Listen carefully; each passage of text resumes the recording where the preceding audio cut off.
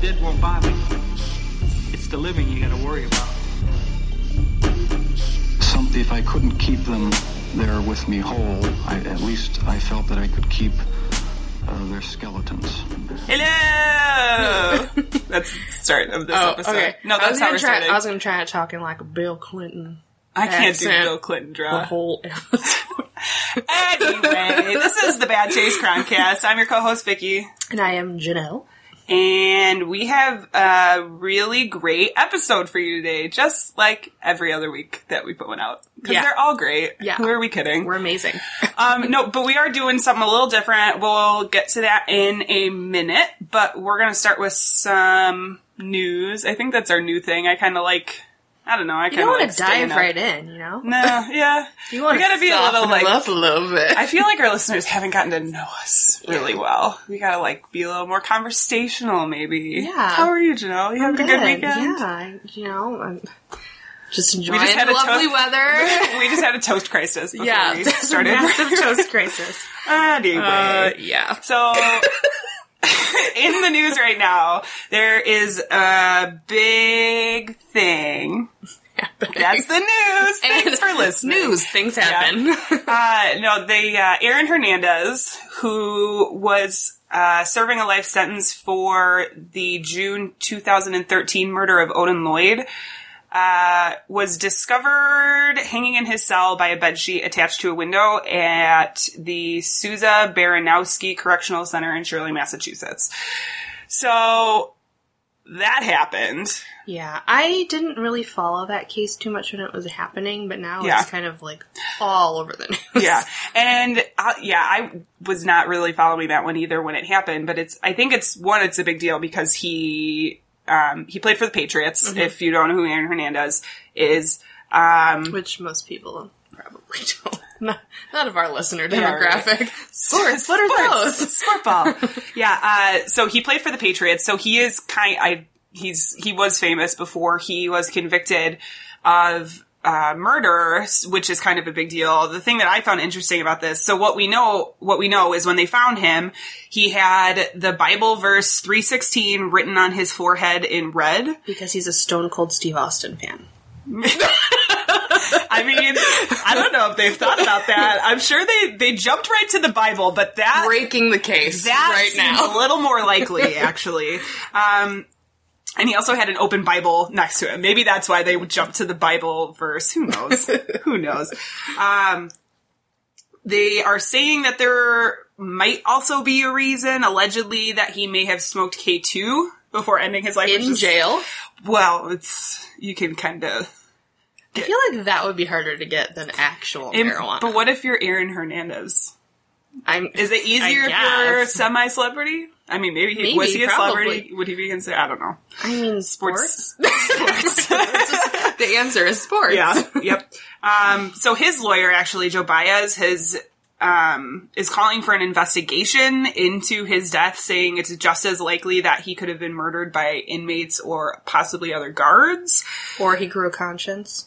Maybe. Yeah. Maybe. Well, and the timing of it is really interesting, too, because he had just been, I believe he was in the appeals process for 2 other murder convictions, I believe. And he had just, there's something with being in the middle of the appeals process, and he had gotten to the point where he was essentially going to be getting a new trial. So now they kind of don't know what's happening with that. It's also had a problem with the victims' families because the trial essentially got reset. It's almost like starting from the beginning. So any restitution or anything that needed to be paid out now that he has passed away gets a little tricky because it's tied up in the court system. So we'll see what happens with that, I guess. Yeah, that was an interesting... Not a whole lot. I'm wondering, I should say this is what we know at the time of recording this episode. It's entirely possible that more information has come out since we've recorded, but I think this will be an interesting case to watch and see how the court system is going to handle it. The other thing, this is just a random thing I happened to stumble upon, but did you know, Janelle, that this October the JFK files are supposed to be declassified? No, they're all going to be blacked out. Yeah, right. Yeah, everything will be redacted. It will just say a JFK and everything will be blacked out. Now, there is some information out there online, some digital pictures and stuff that they have put out. I don't think everything is out. A lot of people are theorizing that it's not really going to be anything new, necessarily, or really that exciting. But you never know. You're allowed to be excited about It's funny whatever that you bring this up because my grandmother was talking about this at Easter. Okay, she's on a slow decline, but she keeps bringing up this weird stuff lately, and it's mostly revolving around JFK and how she knows that LBJ did it. LBJ. I was like, Grandma, what is Grandma's a conspiracy what is going theorist. on? I come from her. Yeah. But everything about my grandmother, I know where I came from. Which actually great that she brought that up. That is the perfect segue into our episode today. Because like I said at the beginning, we are going to be doing something a little bit different. Did you have anything else to add before we move on? No. Okay. I don't want to skip over No, anything. it's okay. It was just funny. So we did actually get our first listener suggestion, and it did kind of come in a roundabout way. So Wani, who is a friend of the pod, texted me the other day and said, are you guys going to do any conspiracy theories? I don't know if I've told you the story, actually, of how I got to this episode. You're just like, this is a listener suggestion. I was like, oh, we have listeners? yeah, surprisingly enough, people are listening to this. So he texted me the other day and was like, are you guys ever going to look at any conspiracy theories? And I kind of thought, well, we're a crime podcast. Does he know me? I love conspiracy. Janelle is all about it. I love conspiracies, I will fall down the rabbit hole. Right. I'm thinking, well, yeah, as it relates to crime, because that's what we talk about. So I thought, well, what could we do with that? So I went to Google and our number one resource. typed in, I don't even remember. I think it might have been like murder conspiracy theories or you gotta be careful because there's like conspiracy to commit murder is an actual crime. Yes. So like, which is not what we were looking for. No. So I happened to stumble upon this theory that is called the Clinton body bags theory. Mm-hmm. Now, from the outright, there's a couple of things I want to say before we really dive into it. Oh boy. First of all, we're not a political podcast. No. This Even though we pretend in our minds. Yeah. This has nothing to do with politics, and so by saying that, I'm going to try to avoid making any commentary on that side of things, because that's not really what we're here to do. Right. Regardless, we're just not going to talk about it. It doesn't really play into this at all. Strictly murder. Yes. So, I think that was really the big one. I guess the other thing I want to say is because we're doing this it's a little bit different from our normal episodes where we talk about crime. We're going to kind of do a theory section. I don't know. Just roll with us, I think. And we'll see how it goes. If it's something that you guys like, if it's something that you guys like, let us know, and maybe we'll do something like this again. All that being said, we are going to talk about Vince Foster. Some of you might recognize that name. For those of you that don't, let me give you a little background information. He was born in Hope, Arkansas to Alice May and Vincent W. Foster, who was a super prosperous real estate sales and development guy. He also happened to be childhood neighbors with Bill Clinton for the first 8 years of his life. Who'd have thunk it? Right? That's where our story begins. He was also childhood friends with Mac McLarty, who would later become White House chief of staff for Bill Clinton when he was elected in 1993. Foster grew up as just kind of this all-American guy. He excelled as a student athlete. He was also the student council president before graduating from Hope High School in 1963. From there, he went on to receive his bachelor's degree in psychology from Davidson College in 1967 and ended up choosing to pursue law at Vanderbilt University Law School instead of going and joining the family real estate business. There, he joined the Arkansas National Guard at the apex of the Vietnam War to allegedly avoid the military draft. crafty son of a bitch. Eventually, he ended up transferring to Arkansas School of Law, where he achieved his Juris Doctor and graduated first in his class, scoring the highest in his class on the Arkansas bar exam. I had to look this up because I have no idea what Juris Doctor is. But it's also known as the Doctor of Jurisprudence, and it's a graduate entry professional degree in law. It's basically the equivalent of a professional doctorate degree in the United States. It equals out to a couple other things in other countries, but that's not really important to this. In 1974, Foster was made partner at Rose Law Firm in Little Rock, Arkansas, where he worked alongside legal aid clinic worker Hillary Rodham. Oh, who's that? Oh, I don't know that last name. No. They worked together in successfully overcoming an unreasonable measuring requirement for indigent clients. He also initiated Hillary's hiring at the firm, where she was the first ever female associate, and later the first female partner at the law firm. He was also incredibly successful, often being compared in substance and style to Gregory Peck's portrayal of Atticus Finch in To Kill a Mockingbird. So he was horribly racist? Well, because he actually was. I mean, it is.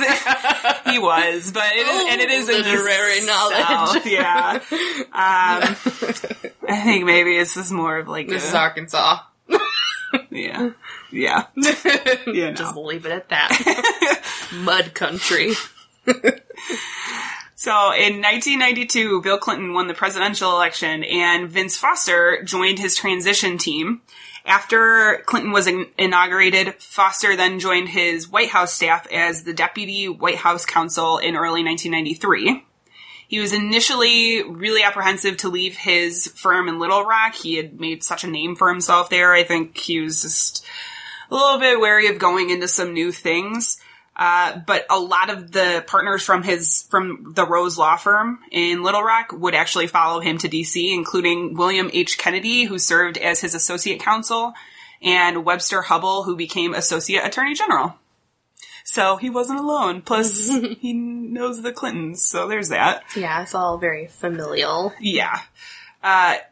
Vince Foster had a really difficult time making the transition to the White House. Which is funny, because he's part of the transition team. There's a joke in there somewhere. He didn't really come from this political or campaign background. He's a lawyer. That's what he knew. So he was really kind of nervous. His wife and his youngest son decided to remain in Little Rock so that his son could finish his senior year in high school. So he really kind of went out there by himself. And these families with really strong ties can be strongly affected by this extended separation on both sides. His role on the transition team initially was vetting potential administration appointees. This role would eventually cause him much depression and anxiety. And in particular, he felt responsible for the failed Zoe Baird nomination. This topic, I'm going through these things, and it is a fucking rabbit hole. Holy moly. Oh, yeah. Like, I would have to pull myself back a little bit, and it was really hard to pare down this information because there's so much stuff I have never heard of. Like, for instance, this Zoe Baird nomination. What happened was she was nominated by President Bill Clinton in 1993 as the first woman to be Attorney General, but later she withdrew her nomination when it was discovered that she had hired illegal immigrants and failed to pay taxes on their employment. Okay. And eventually this became known as Nannygate. Oh my god. I know. They take any controversy or anything and they just add gate to the back of it. It's like, really? Yeah. And then it makes it, like, scary sounding. Of course, they're gonna, like, out the woman when, in fact, all of these politicians have hired illegal immigrants and pay taxes on them. But let's just make a, mockery of the woman doing it. Yeah. Well, and Baird, she had actually followed legal advice regarding the payment of the taxes on her household employees. And Vince Foster believed she had been justified in doing this and following this legal advice. So he made a choice to kind of move forward with it sounded like to me. And she eventually withdrew. So this choice left a blemish really on the beginning of his time at the White House and on the White House staff.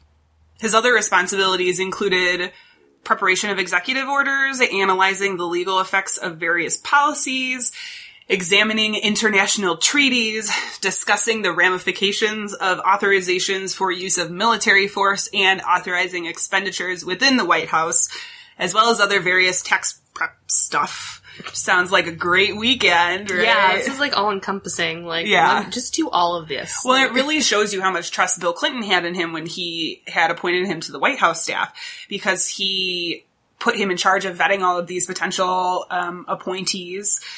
He had all of these extended responsibilities that Bill was just like, here you go.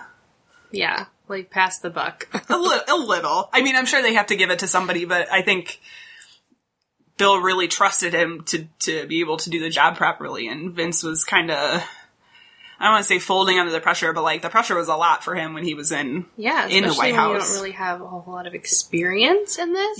Yeah, exactly. And I'm sure there wasn't anyone like assisting him or giving him guidance as to what he needed to do. Yeah, and he was really just kind of thrust into this crazy political world. A lot of times he'd be working 12-hour days and 6 or 7 days a week. And after a short time of this, he did start losing weight, too. So it was really wearing on him physically as well. I definitely get the impression that Vince Foster was extraordinarily hard on himself in his professional career, that he didn't really accept failures or missteps as part of government life.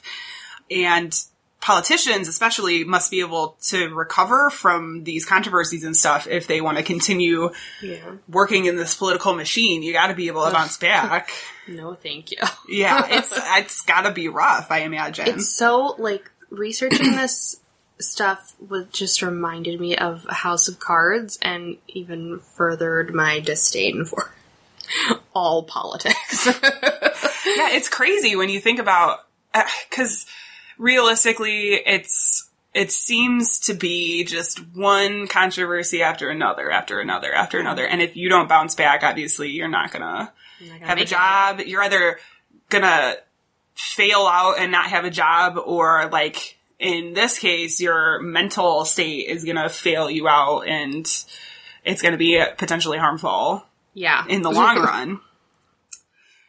Vince Foster was also the target of several negative Wall Street Journal editorials in June and July of 1993 in the wake of yet another government scandal dubbed Travelgate. Oh my god, all these gates. Yeah, this is another one I did have to do a little research into, and the gist of it... I mean, if you think about back when this was occurring, we were very young. Yes, yeah. So... Oh, yeah, so I would not have... with current politics at the time. No. I was too busy, like, sipping juice and watching cartoons. I didn't start keeping up with current politics till, like, 3 years ago, okay. Let's be honest. So I started way earlier than that, no, but that's did not. The gist of it is that it had to do with the release of several employees of the travel office due to, according to the White House, financial improprieties in the travel office operations during previous administrations that had been revealed by an FBI investigation. The critics, however, thought that the firings were done to allow friends of the Clinton to take over the travel businesses. Yeah, because if you just made a nice little, like, diagram of all the people that were employed by the Clintons and then drew arrows to the people that they are close with, you'd have a lot of arrows everywhere. Yeah. It's pretty much 75%, I would say, of the people that they employed they were close friends with or related to. Yes and no. And actually, we'll talk about that a little bit. Not necessarily just in his presidency, but like when he was, at just a state level. Well, and I imagine... because Bill Clinton, before he became president, he was also he was in, like, the House of Representatives for a little bit, wasn't he? He was a senator, governor. I don't know. He was a governor for 2 terms, I think. What is history? Yeah. The point is he had a lot of political offices before he got into the presidency. I know for sure he was governor. And you have to make a certain amount of political friends. Maybe I don't. Maybe I shouldn't make statements. I don't know. I don't fucking know politics. That's not my show. I'm going to talk about murder, not politics. I know he was president. That's all that's important. That is, really, if you look at the list of things, I'm pretty sure president tops the list. I'm pretty sure that's, like, the most important. I mean, yeah. Anything else does not matter. But can you name what number president? See, we're lost again. I was listening to someone else make a joke, about, like, if we went back in time, like if you were a time traveler and someone was trying to test your knowledge, how we would miserably fail. Like, oh, who's going to be the next president? It's like, what year is it? I mean, it depends. If it's like 10 years back, I got it. But if it's like and I thought about that, I was like, back, how can you prove you're from the future if you're completely inept when it comes to politics and history? Yeah, right. I can tell you that in the year 2017, a company named Starbucks will make a unicorn frappuccino. And they're like, what's a unicorn? Oh, God. So through all of this, Vince Foster really struggled with depression, and he was eventually prescribed the antidepressant trazodone over the phone by his doctor back in Arkansas. And it was initially, it was initially starting with a low dose, but the following day after he had been prescribed this, Vince Foster was found dead in Fort Marcy Park in Virginia, which is a federal state park. That's kind of an important thing. We'll get to that a little later. An autopsy determined that he was shot in the mouth and had no additional wounds on his body. They also found a resignation letter torn into 27 pieces in his briefcase. Why the specific counting of the pieces? Well, I'm sure, I mean, it came from like evidence lists and whatever, because they eventually, they did investigate, into his death. Right. Because, I mean, even if it is a suicide, you still have to do some sort of work. Yeah. And this resignation letter that they found became interpreted as a suicide note of sorts. I want to be clear, it was not a suicide note. And this is going to come up later, but it was a resignation letter that was torn up and found in his briefcase. It contained a list of complaints, specifically including, quote, the WSJ editors lie without consequence, and, quote, I was not meant for the job or the spotlight of public life in Washington. Here, ruining people is considered sport. He also wrote that he, quote, made mistakes from ignorance, inexperience, and overwork, and I did not knowingly violate any law or standard of conduct. Yeah, that doesn't sound like a suicide note. No. And they had also... It had come, I don't know if it came out later or at the time of the investigation, but that he had scheduled a meeting actually with Bill Clinton, I think the following day, which would kind of... I mean, if you're suicidal too, more often than not, you're not going to seek out help immediately and then kill yourself. In the stuff that I've read in investigations, I've read a lot of conspiracy suicide stuff. You don't seek help. That's why you're committing suicide. Right. Yeah. So, for him to call his doctor and be like, I need help, I need medication, to me that says that he was fully aware of what was going on, and he knew that he needed help. And I think it's interesting that after one day of being prescribed medication that he... that this happened, because I think one day of being on medication for depression or anxiety isn't necessarily going to do anything. It's not going to do anything. You need to be on it for a while, you think? Yeah, I mean, when I was in high school, I took anxiety medication, and it makes, like, it gives you all of the symptoms, like you're sick and you're tired, and it, like, kind of intensifies at first, because your body is like, what the fuck is this? Yeah. But then it's supposed to mellow you out. But of course... It's trial and error with anxiety meds, antidepressants, anything like that. That's the downside to it, because also some of those medicines intensify your suicidal thoughts. Yeah. Which is like the exact counter opposite. But they say if that happens, then that means that it's not a chemical imbalance, that it's something more emotional, more anxiety driven. Yeah. So, I mean, one day would not cause him to increase his, like, if he had suicidal thoughts. Yeah. You'd have to be taking it for at least a week before you could feel anything, really. Yeah. So after his death, there were 5 subsequent investigations from various agencies within the government, and each concluded that his death was a suicide. So now you might be thinking to yourself, but wait, there wasn't a crime committed here. Why the hell are we talking about this right now? Let's switch gears. We're going to switch gears a little bit, and we're going to talk about a prominent conspiracy theorist, Linda Thompson. Mm-hmm. She was active. She was really, really active in the 90s, and I think she did pass away in 2009.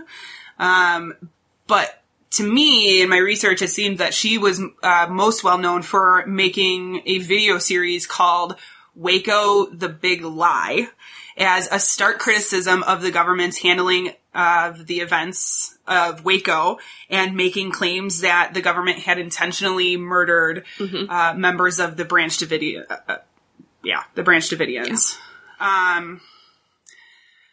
Those are my kinds of conspiracies. Yeah. And it was really like the government. It biting my tongue this whole time, like, don't bring up this, don't bring up this. It was really like, rather than, from what I could tell, and correct me if I'm wrong, because I'm sure you know about this, but instead of the government going in to kind of subdue this conflict at the compound, that they intentionally went in with the plan to kill everybody in the compound. Is that what the theory is? They murdered entire families, children, everyone. Yeah, which, I don't know, for me, I think obviously that is not the case. I'm sure they did not go in with the plan of that happening. It's just how the events kind of I mean, if you know anything about Waco and the Branch Davidians, I mean, they had guns. Yeah. They had guns on guns on guns. Yeah. Maybe we'll do an episode on the Branch Davidians. I think that would be a really interesting topic. That's what There's so many things really on the list. But during this research for all of these films, Thompson created this list out of thin air. Or was it? Literally based on her own intuition. This is the first initial list, at least. Is this his body count list? Yes. Okay. Yeah. So the first list that she created, it was 24 people that she believed Bill Clinton must have killed in his rise to power as the president of the United States. The great conqueror, Bill Clinton. Yeah. She took this list and it was lobbied to Congress several times for these claims of hers that she was making to be investigated before she was able to convince William Dannemeyer, who had just retired from the House of Representatives, but was also a huge conspiracy theorist. And the two would continue to contact as many congresspeople as possible, while in the meantime, Thompson created another list in which the body count had increased to 34 people and self-published it under the name The Clinton Body Count. Coincidence or the Kiss of Death? Kiss of Death. And I'd seen that it is probably out there in PDF form, but there's lots of lists. the thing is that this has been around since the 90s, and people have really, really latched onto this. Oh yeah. And they've even updated it for Hillary Rodham Clinton's campaign. Yep. I think the last update, I think the last update I saw was like 2016. So last year they were still updating this list. So finding the original, I really wanted to, but I couldn't. There are some current, murders that happened, just off the top of my head, that, White House correspondent was he a correspondent? No. Jason Rich or something like that. I think I know who you're talking about. Who was gunned down in Washington while he was walking back home. Mm-hmm. Super current. That was added to their list. Yeah. And I feel so bad because he really was actually murdered. Most of the list is the people who have died in plane crashes or by suicides. And I think I came across an article from that one specifically that was like an interview with the guy's family, parents. And his parents were like, he would think it's absurd that he has become the center of this conspiracy theory, that it's just really, he was living in a more, a nicer, more affluent neighborhood in Washington, D.C., but crime can happen anywhere. Mm-hmm. People can rob you anywhere. Stray bullets, they happen. So, it's not crazy to think that it was just he was in the wrong place at the wrong time, and he just a stray bullet, Yeah. So let's talk about some of these claims that Linda Thompson made. I'm gonna go through them, and you tell me what you think. If it sounds like complete bullshit or not. Yeah. Probably bullshit, but that's okay. So the first is that the White House, and I'm doing air quotes around White House because it's like, really, who does that? You can say the White House did this, but what does that mean? The actual house did it. Yeah. That the White House ordered his death to be investigated only by park rangers and not by the FBI. The FBI doesn't have to get involved unless So here's the thing. Okay, Yeah. okay. So that is absolutely false. Yeah, it was no. investigated by the FBI, and I did find the FBI Do they reports. have to because it's on government property, technically? Yeah, it's on government property. usually they don't However, get it was involved. also a federal official. state park. So it was investigated by the, what do they call it? It's like the federal park police, I think. They are an actual police force. Right, yeah. That did investigate it alongside the FBI.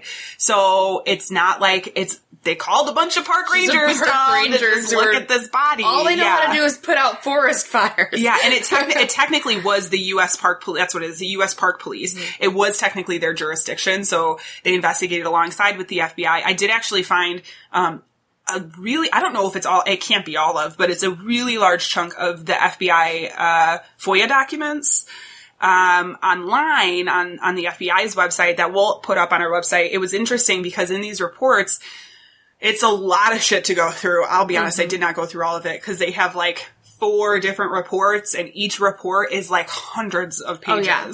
But it has stuff like his schooling information and his family and blah, blah, blah, blah. But then they also talk about in the investigation problems that came up that were addressed, they addressed some of these claims of, I don't want to say some of these claims of these conspiracy theorists, but there were things that came up like where the blood was pooling in the body that a lot of people pointed to, or the lack of blood at the scene.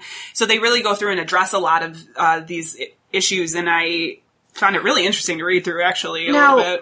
He had shot himself, yes. Correct? Yeah. Like, front, side? He shot himself in the mouth. Okay. Yeah, so it would have been like barrel in the mouth and then out through the back.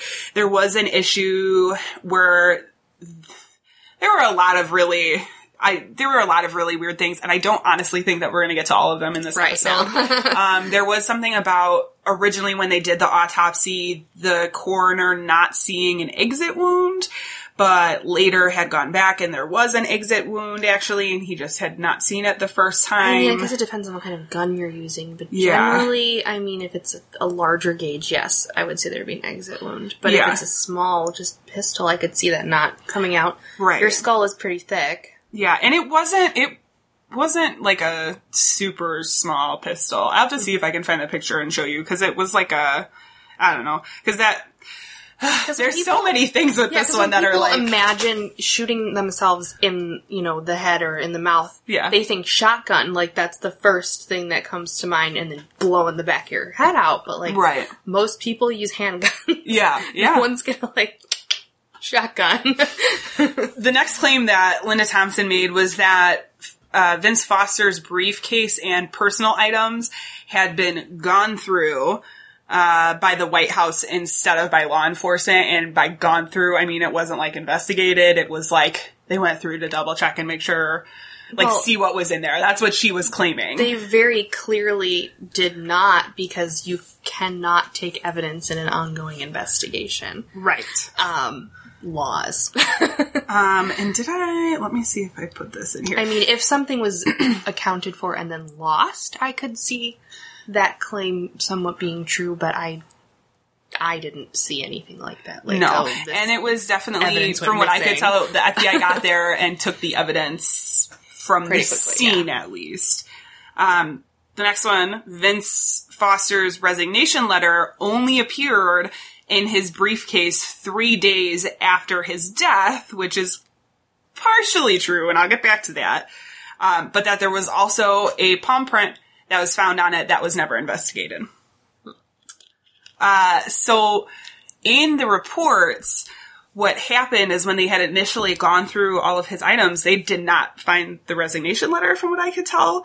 And upon reinvestigation of the items 3 days later, they noted that there was this resignation letter in the briefcase. And I think it was just the initial going through it, they missed it. I don't think it was... And it was torn into bits, right? Right.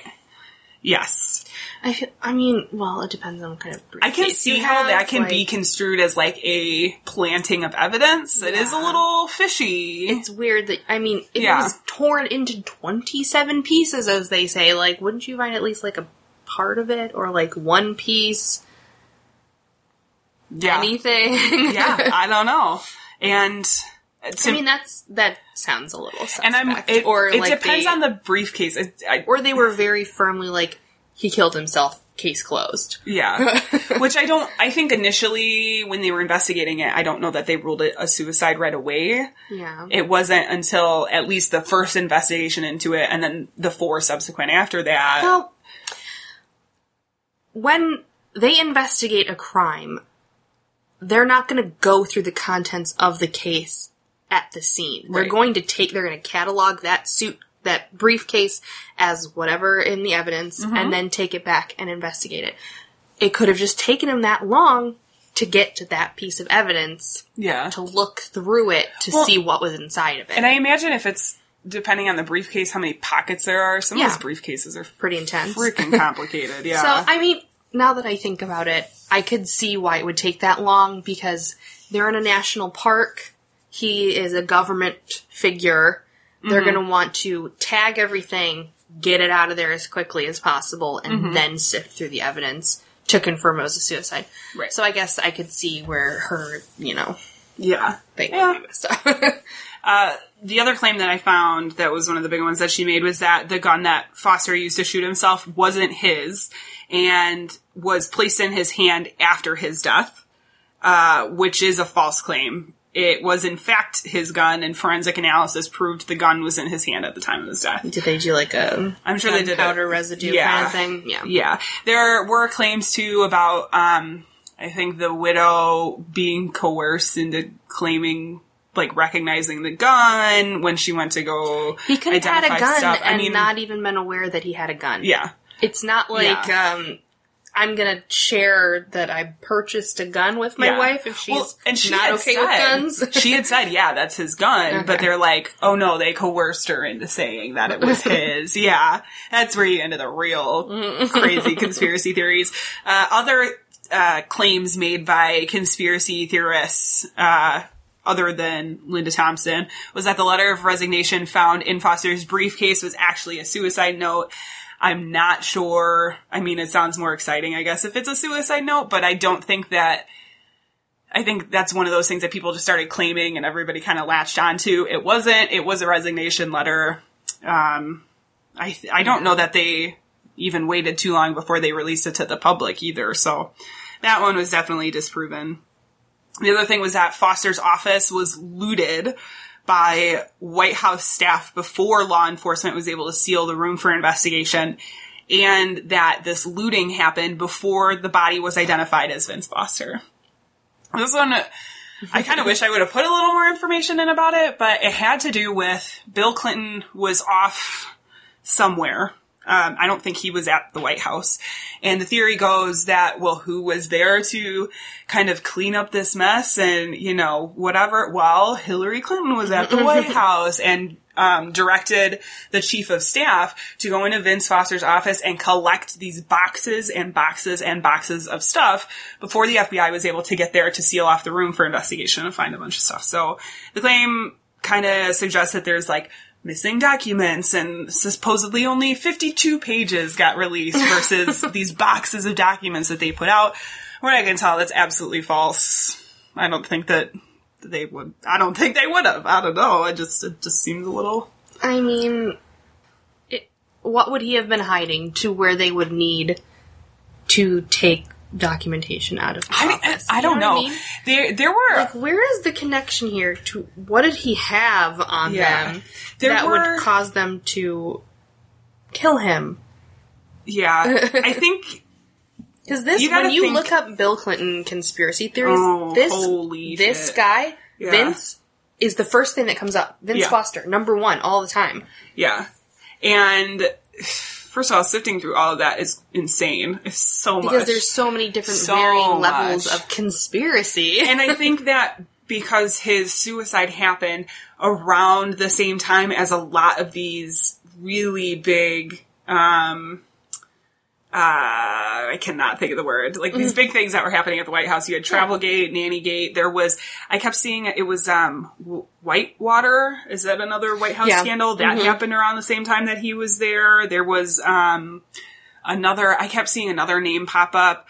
There was something having to do with the investigation into Travelgate and the director of the FBI and one of the co-investigator guys having this disagreement and saying he was covering up information, and somehow Vince Foster got involved in that. So, like, this is, like, the perfect thing to set the stage for any conspiracy theory to begin with. I think that's probably why people assume that they would have gone in and taken a bunch of stuff, because he had this vast knowledge of all of these things that were happening at the White House. The other theory, the big theory that I found, is that his body was actually carried to and placed in the park after he was killed, citing a lack of blood and brain tissue at the site. And this is something I think that the FBI addressed in that report that we'll be putting on the website. They talk about where the blood was pooled, but they do talk about the lack of blood, and it had to do with the injury being a head injury, and he was wearing a shirt with like a suit coat like you do in Washington. Mm-hmm. And when they took off the suit coat, his shirt was soaked in blood. I saw a picture of the shirt. It was soaked in blood. And I think that because you couldn't see it at the outright, people just assumed there wasn't a lot of blood at the seam, and therefore his body would have had to been moved. One of the conspiracy theory websites I saw, they talked about, well, they never checked for any strange carpet fibers on him because he could have been placed in the back of his own car and driven there and dropped off. And I'm like, yeah, but why would they? I mean, like, it's not, unless you have anything pointing that way, you wouldn't investigate that. You wouldn't look into that. Yeah, so I don't think that's true either. And really, there's been no evidence that any of Thompson's claims or any of these other conspiracy theorist claims are remotely true or plausible. But these theories still exist today. And the list of bodies has increased since the 90s. Yeah. The list that I was able to find had 50 names on it. Yep, that's what I found too. 50. Yeah, which is just like, oh my gosh. And that was the thing that I was like, oh, this topic sounds really cool. And then I found a list of 50 names and I was like, what did I get myself into? And then the more you read down it, you're like, nah, that's just, no, they just died in a car crash. No. Yeah. They just killed themselves. And a lot of them is not even necessarily people who worked for or with or near the Clintons. They are just people who worked for the government who happened to die during his presidency. Yeah, and it was an obscene amount of plane crashes, but it was like private planes. Like people, they were flying them. So obviously you're just a shitty pilot. Yeah. And you killed yourself and whoever was on board.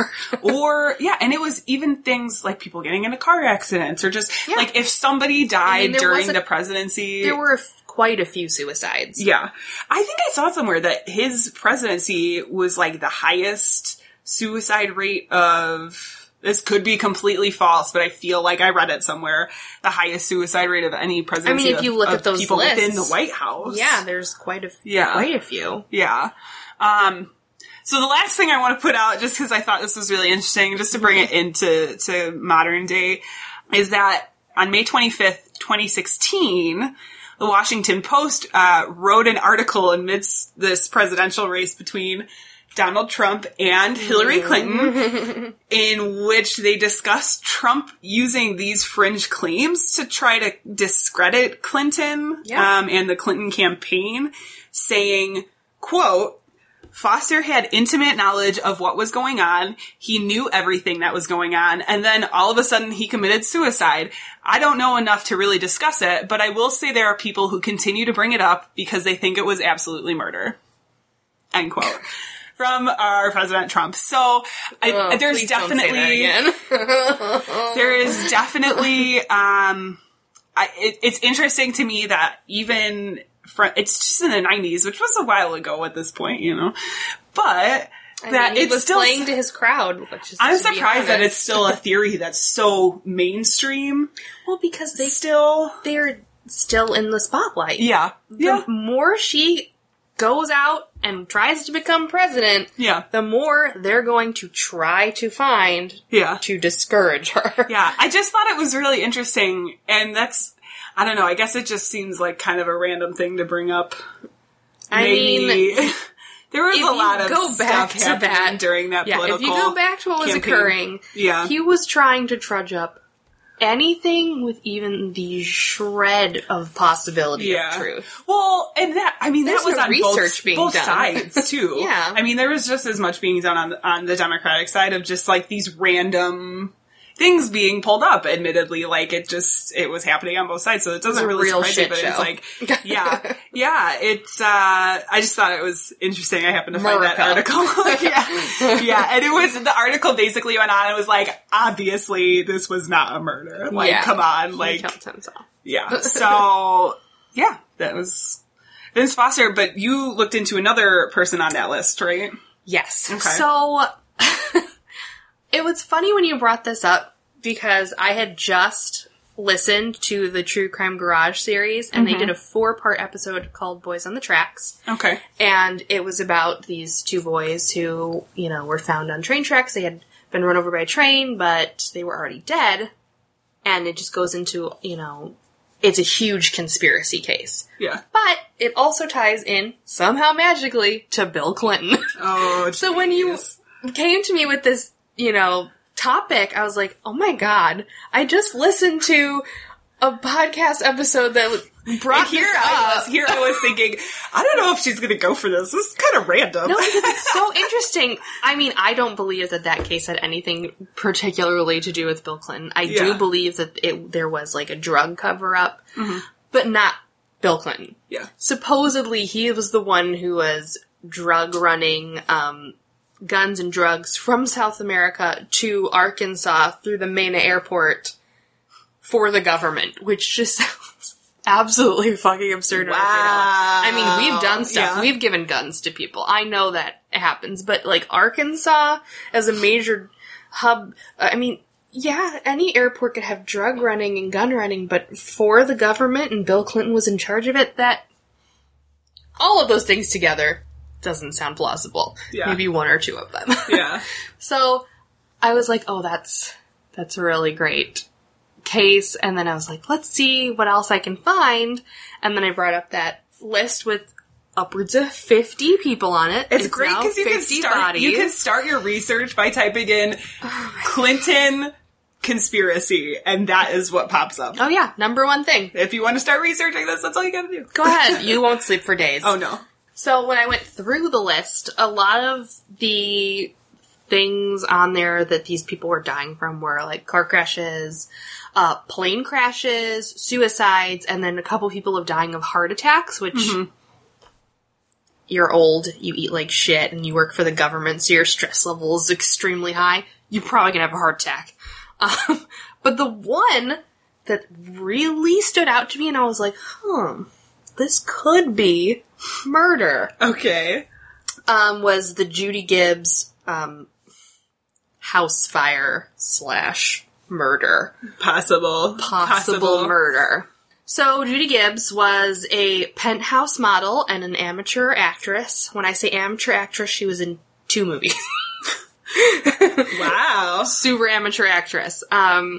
She grew up in Arkansas. She was 6 of 7 children, and they were born in a town that was just outside of Little Rock, so they had like a, big city, little city duality, where they could go to the city, but they also lived in the country. Maybe it's are all these people on this list from Arkansas? Maybe it's just people from Arkansas. Yeah, just don't go to Arkansas.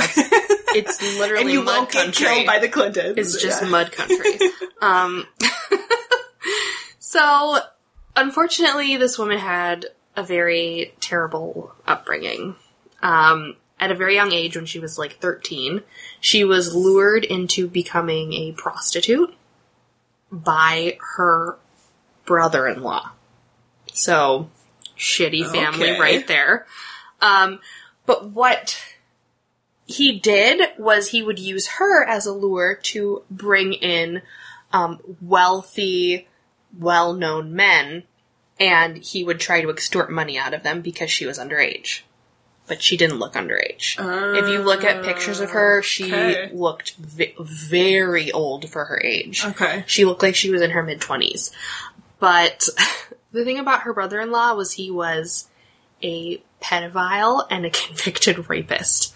So, not a real reliable person right off the bat. He got her involved in all kinds of prostitution stings and things. And she tried to get out of it, and she started working at a club when she was 18. And this is where she met Bill Clinton. We know for a fact that they met. And this was right when he was... I don't think he had married Hillary Clinton yet, but they were together. Okay. So he has always been known for being like a ladies' man. So he had a lot of girlfriends, and Judy Gibbs was one of his girlfriends. So she met Bill Clinton, and he was kind of like, she was his date when he would come to the club. And eventually she was like, you know what, I can do better than this, because all these men she was meeting, she was considered like a high-class escort, basically. Okay. She's like, I can do better than this, I should aim a little bit higher, so she decided that she wanted to try and become a model and an actress. So that was like her goal. I'm gonna get the fuck out of here, and I'm gonna be a model and an actress. Those are some good aspirations. So, she kind of got her shit together, did some, little headshots and stuff, and moved to California. So while she was out there, she filmed 2 small movies. One was called The Junk Man, and the other one was called Deadline Auto. So these are, late 70s, just, Are they, beach movies? No. They're, at this time, there's a lot of, car crash, car race, car heist movies. Yeah. So both of these movies were car crash, car heist related movies. Okay. So she played a semi-lead role in The Junk Man, and then was just kind of a secondary character in Deadline Auto. And then she started submitting her photos to all these different ad agencies and trying to get work. When that didn't really work out for her, she decided she was going to submit it to Penthouse and Playboy and see, maybe I can get into one of these magazines. So she gets accepted to Penthouse, and she becomes the Penthouse pet of, I believe it was 1978. So she starts going to all these parties and meeting all these people, and she realizes, she's like, I don't really like living in California anymore. I want to go back to Arkansas. And so she goes back to Arkansas. She's still a Penthouse pet. She's still doing all these things. She's still traveling, but she comes back to live in Arkansas. So when she comes back, she meets this man who is a real estate agent and broker, which was kind of interesting that you had mentioned that.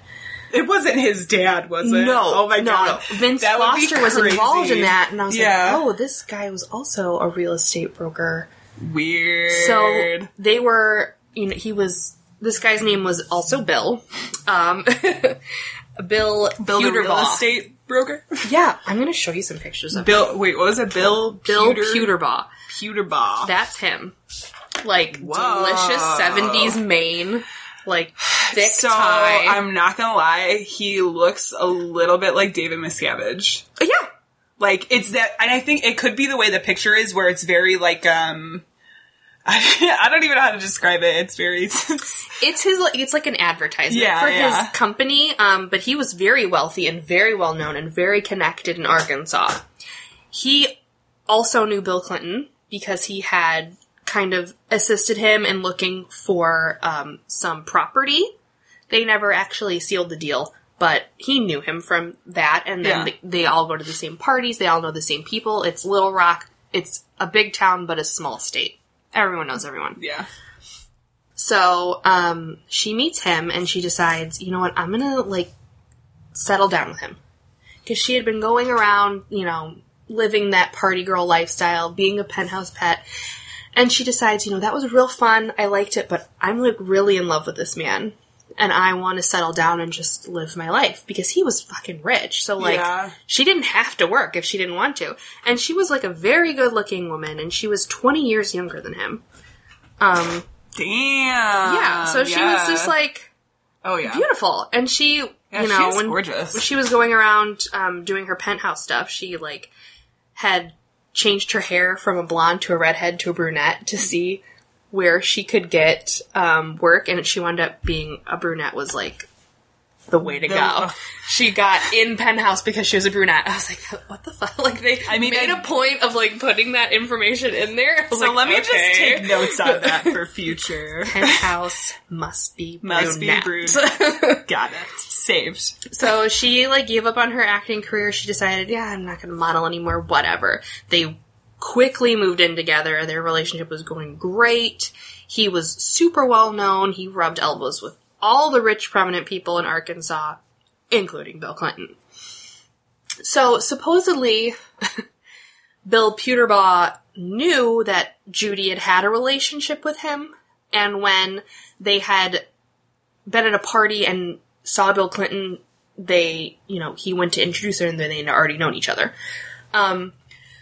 So supposedly, after this encounter, Bill Clinton was calling her repeatedly, trying to get a hold of her so that they could date again. Okay. Now, at this point, he was already married to Hillary Clinton. He was well on his way up to becoming the president. He was working his way up here. So supposedly, Bill Puterbaugh was like, if that's what you want to do, if you want to be his date, that's okay with me as long as you come back home to me. Okay. So supposedly, there was an arrangement made to where she would go and spend weekends with Bill Clinton randomly and come back home and live with her other Bill. Her Bill and Bill. Oh, that's It was a Bill weird. sandwich. Oh, that's so weird. All the Bills. She had all the Bills. So this is all supposedly or allegedly This is hearsay. what happened. Yeah. Okay. The only facts, the legitimate facts that I could find was that she did date Bill Clinton. Bill Puterbaugh was aware that they dated, and they all knew Bill Clinton. Okay. So those are the only solid facts that I could find thus far. Alright. So, they set up this arrangement, and Bill P., I'll call him, would drive Judy to the Mena airport, which is supposedly the hub of all the activity that Bill Clinton was drug smuggling and gun running at. Yeah. She would get on a plane and go hang out with Bill Clinton for the weekend. She'd come back, and they'd go home. I want that life. Yeah. For so real, she was that'd be great. basically, Just go on the again, weekends to- becoming a high-class I mean, escort. I don't want the escort life. So, supposedly, while they were doing their dates and stuff, I'm doing a lot of supposing here, Yeah. there were pictures that they had taken, like, sexy pictures with each other, that were found and sent to Bill Clinton saying, we have these pictures, we know you're going around sleeping with several women, but we know this woman's name, we know where she lives, and we will release these if you don't do what we say. Okay. Nowhere did it say who the people were blackmailing him. Nowhere did it say why they were blackmailing him, or why they give took any demands or anything. or why they decided that Judy Gibb was the one that they were going to name. Yeah. It's just, I don't know, it didn't make sense to me. But the other theory is that her disgusting, sleazy brother-in-law, whose fucking name I keep forgetting because he's such a garbage human. I'll show you the picture. A garbage human? He's a garbage human. He went to jail. Oh, yeah. There's He his said, I'm brother-in-law. gonna show you the picture, and it was just like headstone. Oh, yeah. So this is her brother-in-law, Dale Bliss. Okay? Oh, he kind of looks like, what's his face? The trucker. Yeah. From our previous episode. We just did, we just fucking talking about him. Oh my God. You know who I'm talking about. The cockeyed motherfucker. Yes, the cockeyed Yeah. motherfucker. Whips and chains. We'll call him Whips and Chains. Yeah. He does look like him. He is a child rapist. He went to jail. He is a disgusting person. But supposedly, he took pictures of Bill Clinton and Judy. And he was using them against her because she had found out that he was raping their neighbor, which is a little 5-year-old boy. He was actually convicted for raping this child. Yeah. So people were aware that he was like a creepy pedophile, but they didn't have any evidence. And Judy supposedly had evidence to convict her brother-in-law. And she was the first person that they spoke to when they were investigating him for these child molestation charges. Okay. So the other theory is supposedly he took pictures of them together, not like doing it, but like together. Yeah. To use as leverage for her to not say anything about him being a child molester. Got it. Which, So that sounds more plausible to me. I could see that, but... Because that'll also come up later. Okay. So, in my theory of what happened. Okay. So, after, whoever was trying to blackmail Bill Clinton / Judy Gibbs, this was the early 80s. On January 3rd of 1986, Judy Gibbs and Bill Puterbaugh were at their home, just outside of Little Rock, Arkansas, and at 2:26 a.m., a phone call came in to the dispatch, and it was Judy Gibbs screaming, and they say that she spoke in like a Marilyn Monroe voice, like, oh, Judy Gibbs, like that, geez. like, putting it on. Yeah. So at 2:26 a.m., in her like Marilyn Monroe voice, she was screaming on the phone, Bill Puterbaugh's house is on fire. Hurry. Y'all hurry. So... I'm sorry, I'm just imagining how you yell in a Marilyn Monroe voice. Exactly. Hurry! Hurry, y'all. Hurry, y'all! Hurry! And they said it was a screeching wail, too. So it's like, how do you sound like Marilyn Monroe, yell, and also screech? Whatever. They were taking artistic liberty with that description. Oh, they had to. I wish I could find the, tapes. Yeah. This is 1986. They probably didn't keep them. So immediately the fire department was dispatched, and when they got to the house, it was up, lit like a Christmas tree, like totally on fire. Okay. So much smoke, and it was so hot that they literally couldn't do anything. They just had to watch it. They watched burn. it basically burn. Oh, jeez. Because it was so intense and so hot. Which usually, when a fire is that intense and that hot, that means that an accelerant was used. So this is where the arson theory starts coming in, okay?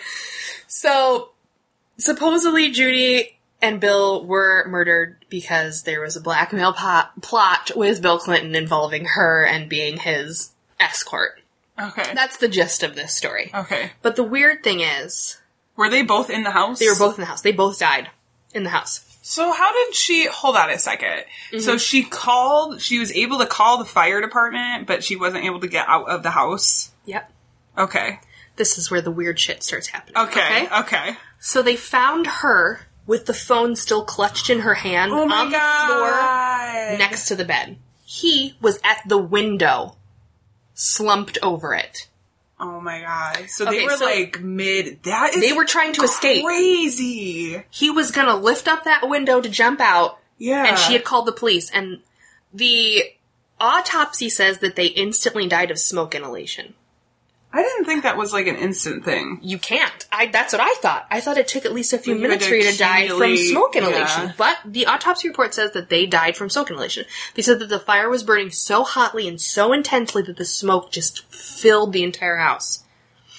So it started at the front of the house near the front door. It never ever mentions in this report what caused the fire. If it was electrical, if it was an accelerant, nothing. Okay. So the weird thing is, too, that...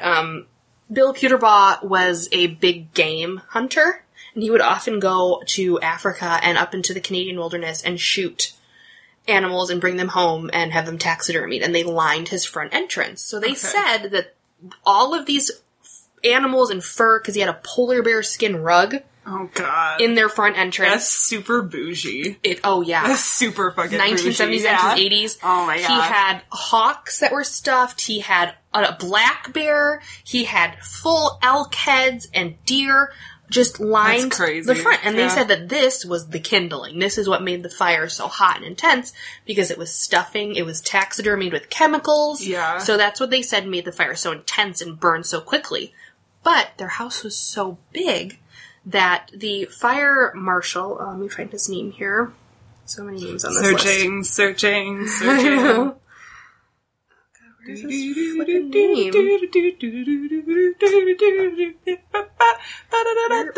Whatever, okay, the fire chief. Mosley. Fire Chief Mosley said that it would have taken at least 5 to 7 minutes for the fire at the front of the house to reach the back of the house where their bedroom was. 5 to 7 minutes. Okay. So she called the fire department, and they should have had enough time to get out. Yeah. To get out the window. But somehow, they, instantaneously died.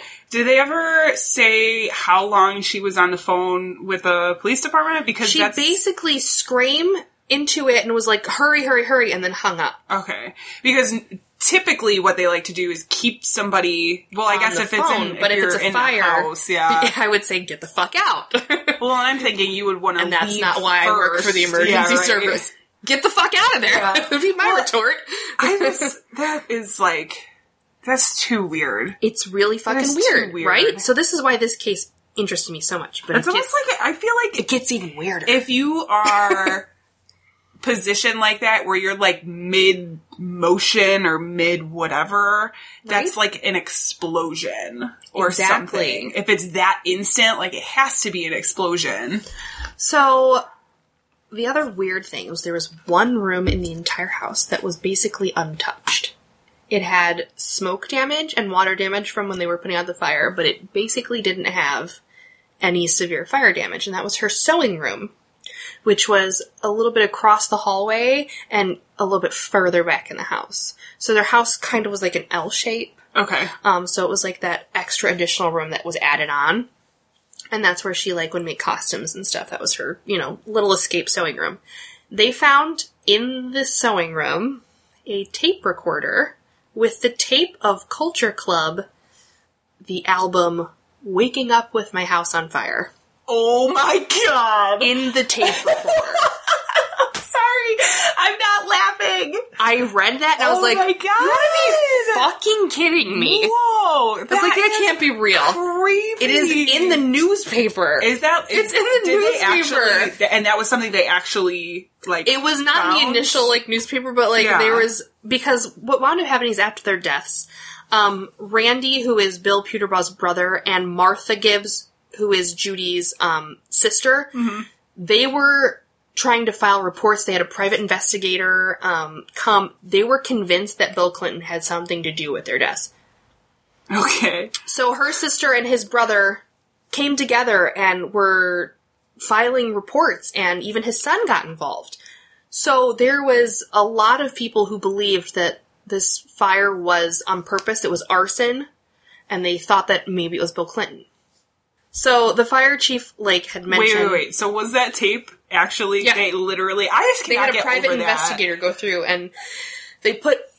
his son had them put it in the newspaper. That blows my mind. This was a couple years, I think 2 years after the fact. That's they were crazy. This was in the house. And he's like, to me, that is not an accidental fire. That had to that's be a message. One hell of a coincidence if that's Right? Yeah, I'm sorry. So I just got the stuck fire on chief that. was like, when we got there, we didn't expect them to find them dead because she was able to call, and the house was so large that it would have taken a considerable amount of minutes for it to go up in flames. And when they got in there, obviously, she was still holding onto the phone, and he was at the window he was gonna lift it up to get out. So, the funny thing is, her sister starts getting involved in, trying to find some sort of evidence to support that Bill Clinton was involved and this was a conspiracy and that somebody set their house on fire. Like I said, his brother got involved, his son got involved, and the investigation came up with, some weird coincidences, everyone eventually found out that they had, Judy and Bill Clinton were going on dates and that he had, when she was younger, bought her for the night. Yeah. So, they kind of knew all these things were happening. The fucked up thing was, 6 weeks after they had died, Bill Puterbaugh's son received a condolence letter from Bill Clinton saying, I am sorry for your loss. Bill Puterbaugh was an amazing man. I worked with him previously. I'm so sorry that you lost your father. Okay, so they didn't know that Bill Clinton and Bill... They knew that a long time ago, in the early 70s, Bill Clinton and him, had discussed a deal for property that fell through. Okay. And to their knowledge, that was the only time that they had known. And then when they got this letter, what the fuck? And that's when they started really investigating, how did he know my father? Okay.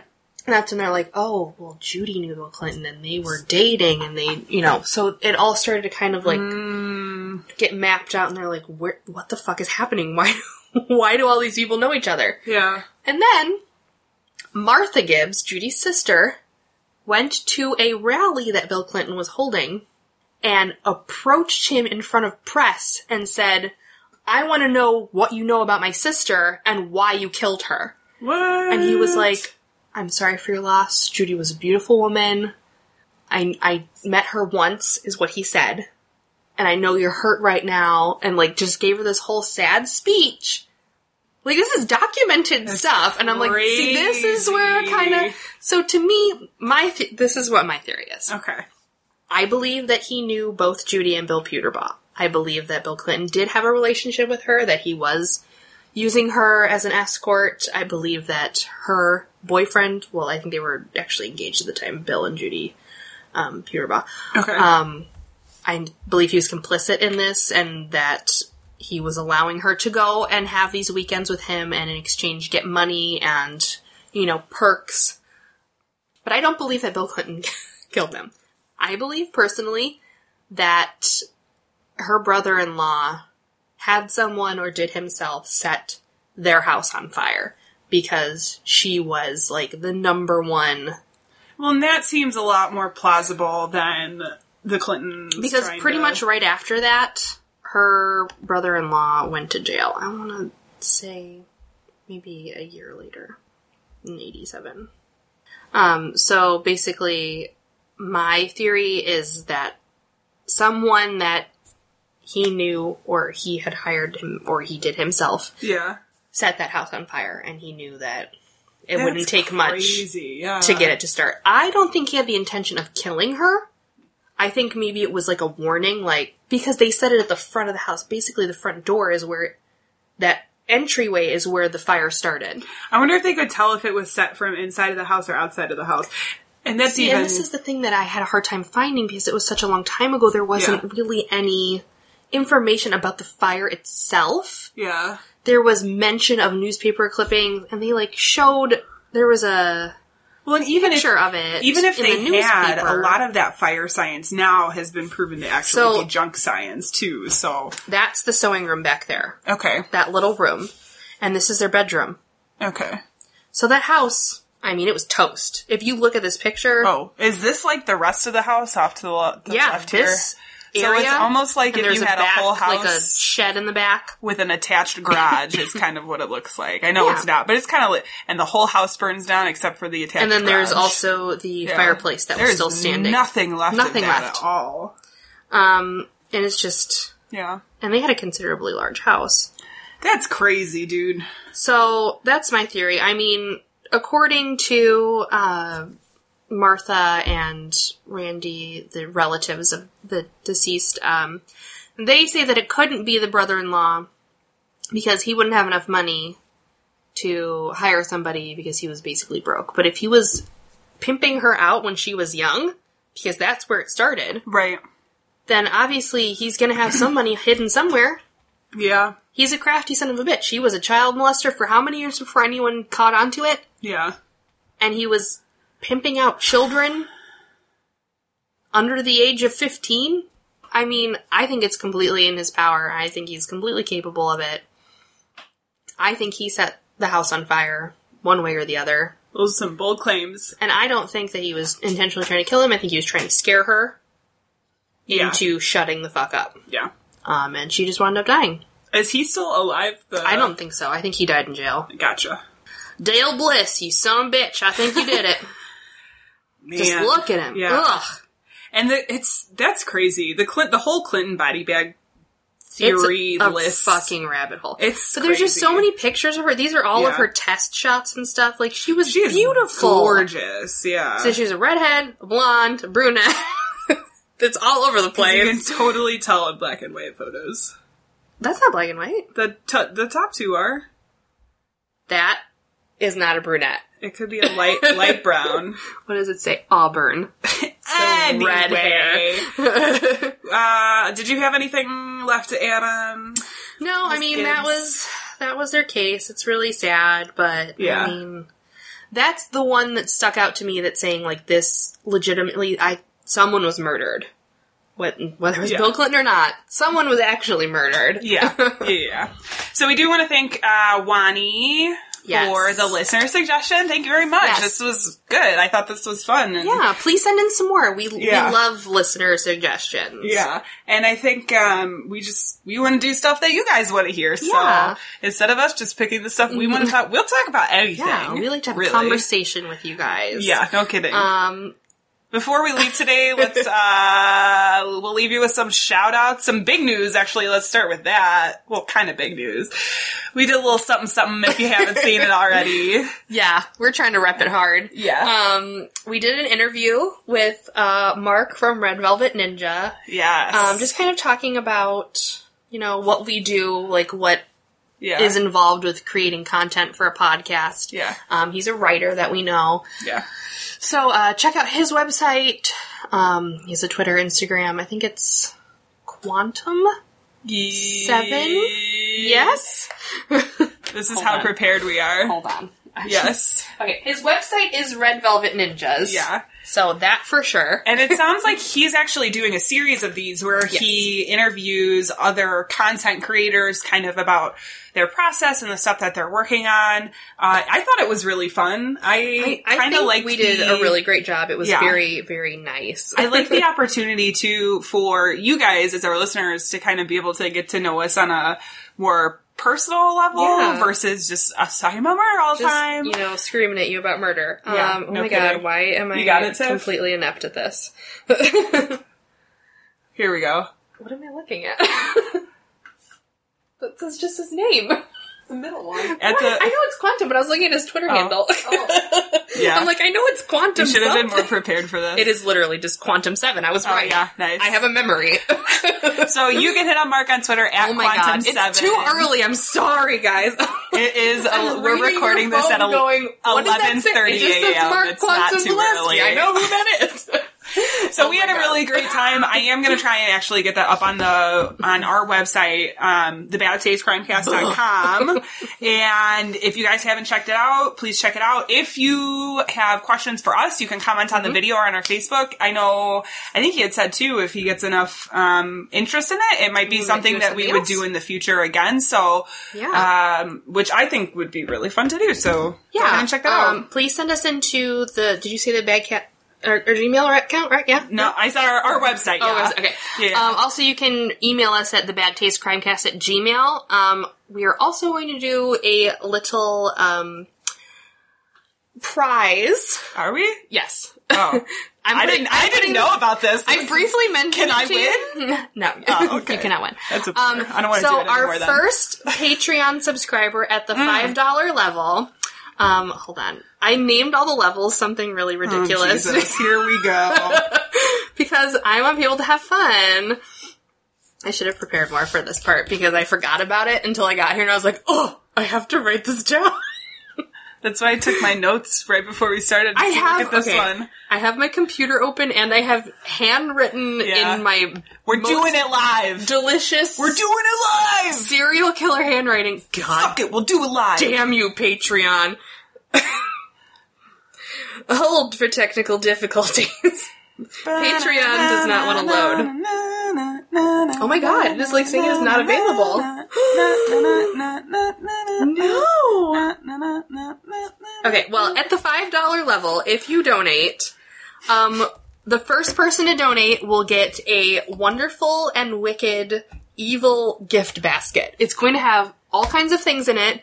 From a bunch of... See, it's just... Patreon's not even working right now. That's not us. That's fine. It's not us. It's Patreon. It will be working when you donate at the $5 level.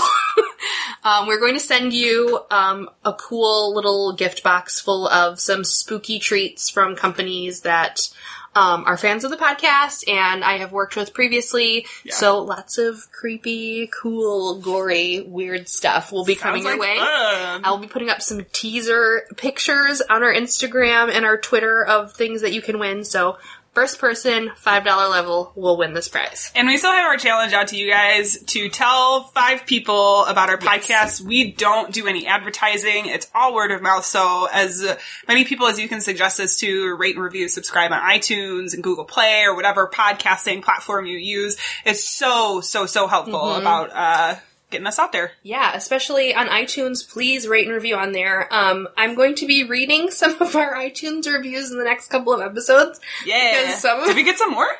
I think we have like 6 right now. Oh. As this podcast is right now. That's new. Okay. We're 5 stars. Hey. Yeah.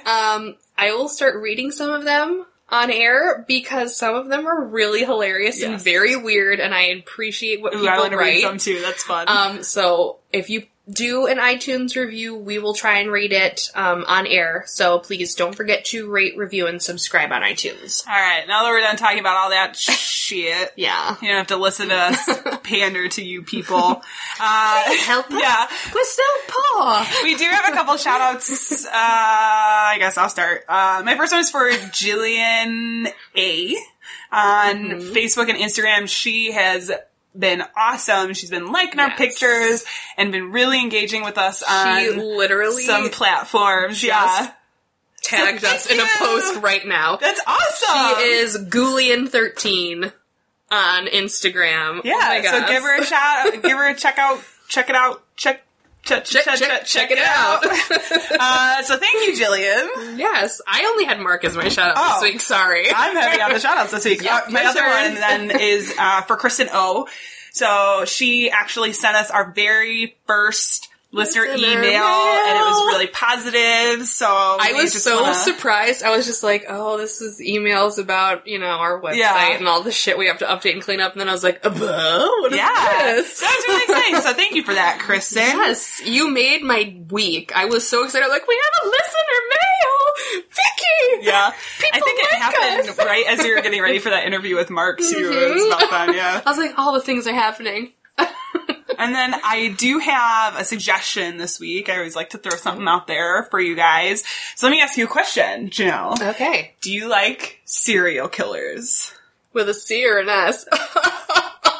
Mom jokes. I like with an S. I don't know why we're friends sometimes. I don't know either. I don't know why anyone listens to me. So there is actually a podcast called Serial Killers. Have you listened to this yet? I feel like it's relatively new. I think within the last couple of months. I have a giant list of podcasts. Awesome. On my It is app. so good. If I feel had, like I did. I will tell you when I open it up. Yes, it's on there. Okay. I'm like, wait a minute, I think this sounds familiar. I will tell you when I opened it up, I looked and I saw Ted Bundy and Eileen Wuornos, and I was like, okay, it's the same stories that I've heard over and over and over again. But they use this really unique combination of voice acting and actual interviews and recordings to kind of look into the psychology of these serial killers and make it really, really interesting. So I would definitely give it a listen. I had saved it, so I haven't listened to it yet, so I will definitely listen. It's I have like super 30 good. podcasts that that I've saved, not even on Yeah. my regular rotation, just the ones I've saved, and I'm like, listen to this next. Yeah. I need more hours in the day or less things to do. Less Yes. important things, more podcasts. And I think up until this point, we might not have mentioned this, but our episodes come out bi-weekly on Sundays. Yes. So For people who are confused. Yeah. You will get another episode in 2 weeks on Sunday. Let's see. This one will come out. Oh God, here we go. What's a calendar? Yeah, right. Sometime in May. This one will come out, it looks like May 7th, so the next one should be out on May 21st. As of right now, we're just doing bi-weekly. Yeah. I mean, if this grows and we get more listeners, we might be able to do some special stuff for our Patreon. Like, not making any promises. No, we're not going to make any promises. I'm just saying, but it's possible, yeah, definitely. The more you guys want to hear from us, the more we will try to give you something, whether it be a small snippet of something for our Patreon supporters. If you go on there and look, there's some cool stuff for each level that you donate. Or, there's an upcoming episode where I'm going to go do a little short video in front of something. These are things that I don't even know about. Oh yes, I'm doing some really interesting teaser trailers. So prepare We're gonna yourself. stop plugging all of our shit. You guys have heard us. Listen to me. Well, I think that's it for the episode. Our sound and editing is done by Tiff Weech. We remember. Yeah, our music is done by Jason Z. What? I want to thank Vicky for being a great co-host. I would thank Janelle for being a great co-host. Stop, girl. Tiff gave me this look. No, I still don't know how to say his last name. Forever. I think he's gonna be just forever Jason Z. Sounds way cooler. Jason Z. Yeah. So that has been the Bad Taste Crimecast. I am Vicky. And I'm Janelle. And we will see you guys in 2 weeks. Thank you. Bye. In Los Angeles, a killer the police are calling the Hillside Strangler has murdered 10 young women and left their bodies on the hillsides along the highway.